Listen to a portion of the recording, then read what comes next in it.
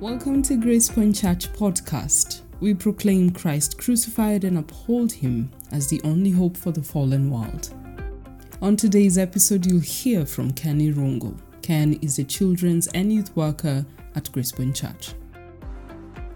Jambo, it's always a joy to have you join us to listen to this podcast. On this podcast on Mondays, we basically look at the stories making headlines here in the country and all over the world. And then we process all that as Christians and in light of the gospel. This week, we'll focus on one particular story that hit headlines in the past week. And not just here in the country, but this specific story hit international headlines. And this story is none other than the plea by developing nations to the world's wealthy nations to stop COVID-19 vaccine hoarding.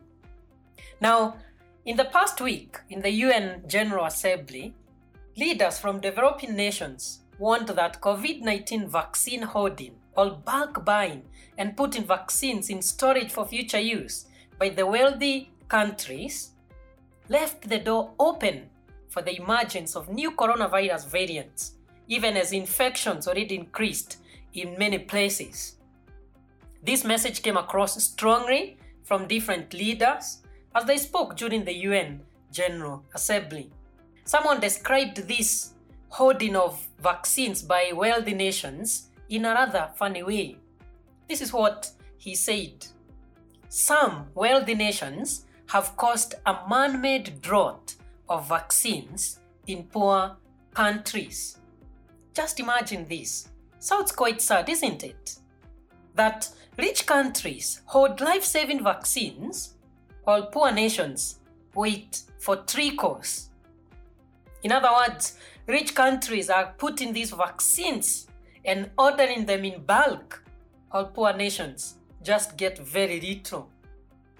I wonder if you have even heard of countries that are now talking of booster shots, while developing countries consider half doses just to get by. Someone continued to say during this UN General Assembly, "This is a shocking beyond belief and must be condemned for what it is, a selfish act that can neither be justified rationally nor be justified morally." You see, dear listener, some countries have acquired enough doses for 6 or 7 times their population and have even announced a third booster dose for their citizens. And they do this while others have not even been able to administer any shots to their citizens. This is the world we live in. Inequality everywhere, injustice everywhere, left, right, and center. I wonder what this makes you feel. Hearing that there are countries that have acquired enough doses for 6 or 7 times their population, how does this make you feel? How do you feel when you hear that there are countries that have announced third booster doses for their citizens, when there are countries like ours with just less than 5% of our population being vaccinated? Now, here's an example of what it looks like to live in the same world and to breathe the same air, but really be different and experience different in terms of this vaccine distribution. Now, with this, here are 3 ways to reflect on this news that made headlines. 3 ways to reflect as Christians on this kind of inequality as we see major countries taking more vaccines and poor and developing countries getting very little. 3 things to think about. 1, God allotted a place where each one of us will live. God allotted a place where each one of us will live. When Paul is in Athens, in his sermon there in the book of Acts chapter 17, in his sermon there, he does say that God knows where each one of us will live. This is what he says.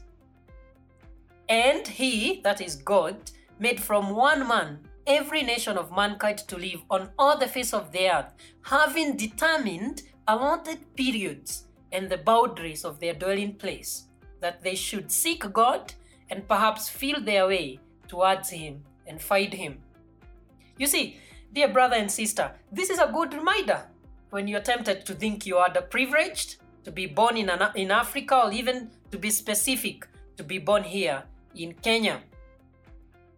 But even as we think of this, we ought to be reminded that no matter where you live, or your allotted period and your allotted boundary, one thing is clear. All humanity will stand before the Lord and be accountable before Him.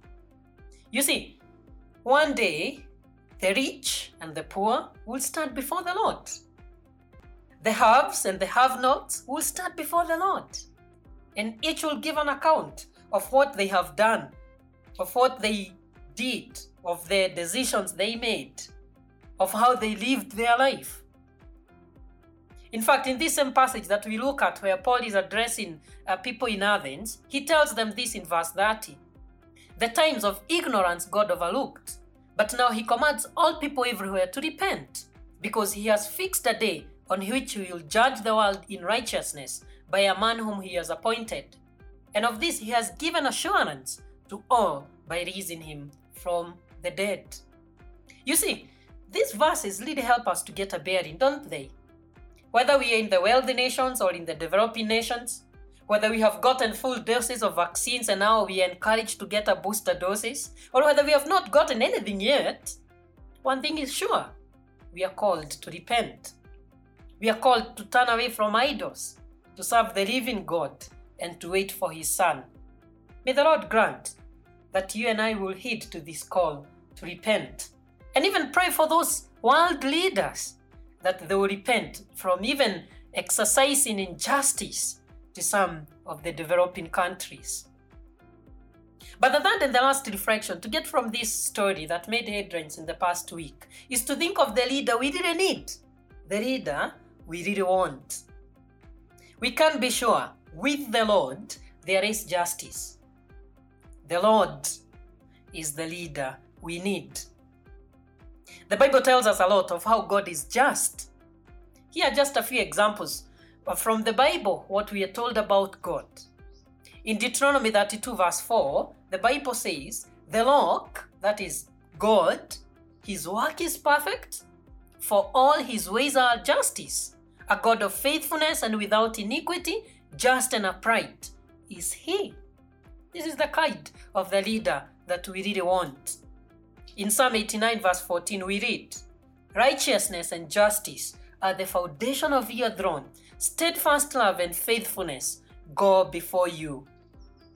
You see, these verses really encourage us as we see that with the Lord there is justice.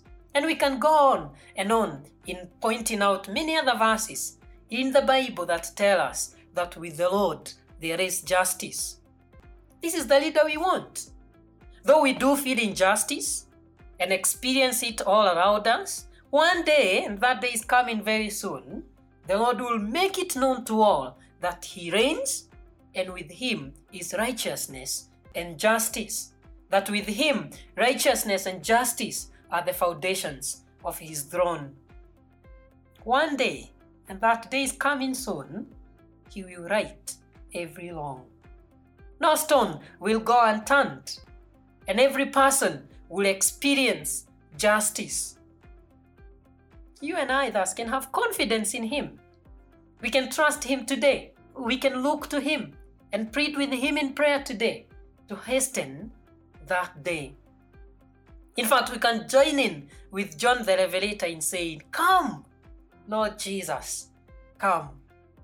So today, as you continue with your work, and even as you continue to think of this hoarding of vaccines by developing countries, why don't you pray that the Lord of mercy and the Lord of justice will please have mercy on these developing countries, and even join in with John the Revelator in saying, come Lord Jesus, come. Thank you so much for joining us today. Do have a good day ahead and see you next time. Goodbye. Thank you for listening to today's episode of Grace Point Church Podcast. For more information and past episodes, visit our website gracepointchurch.org. Please join us again tomorrow for a new episode. Goodbye.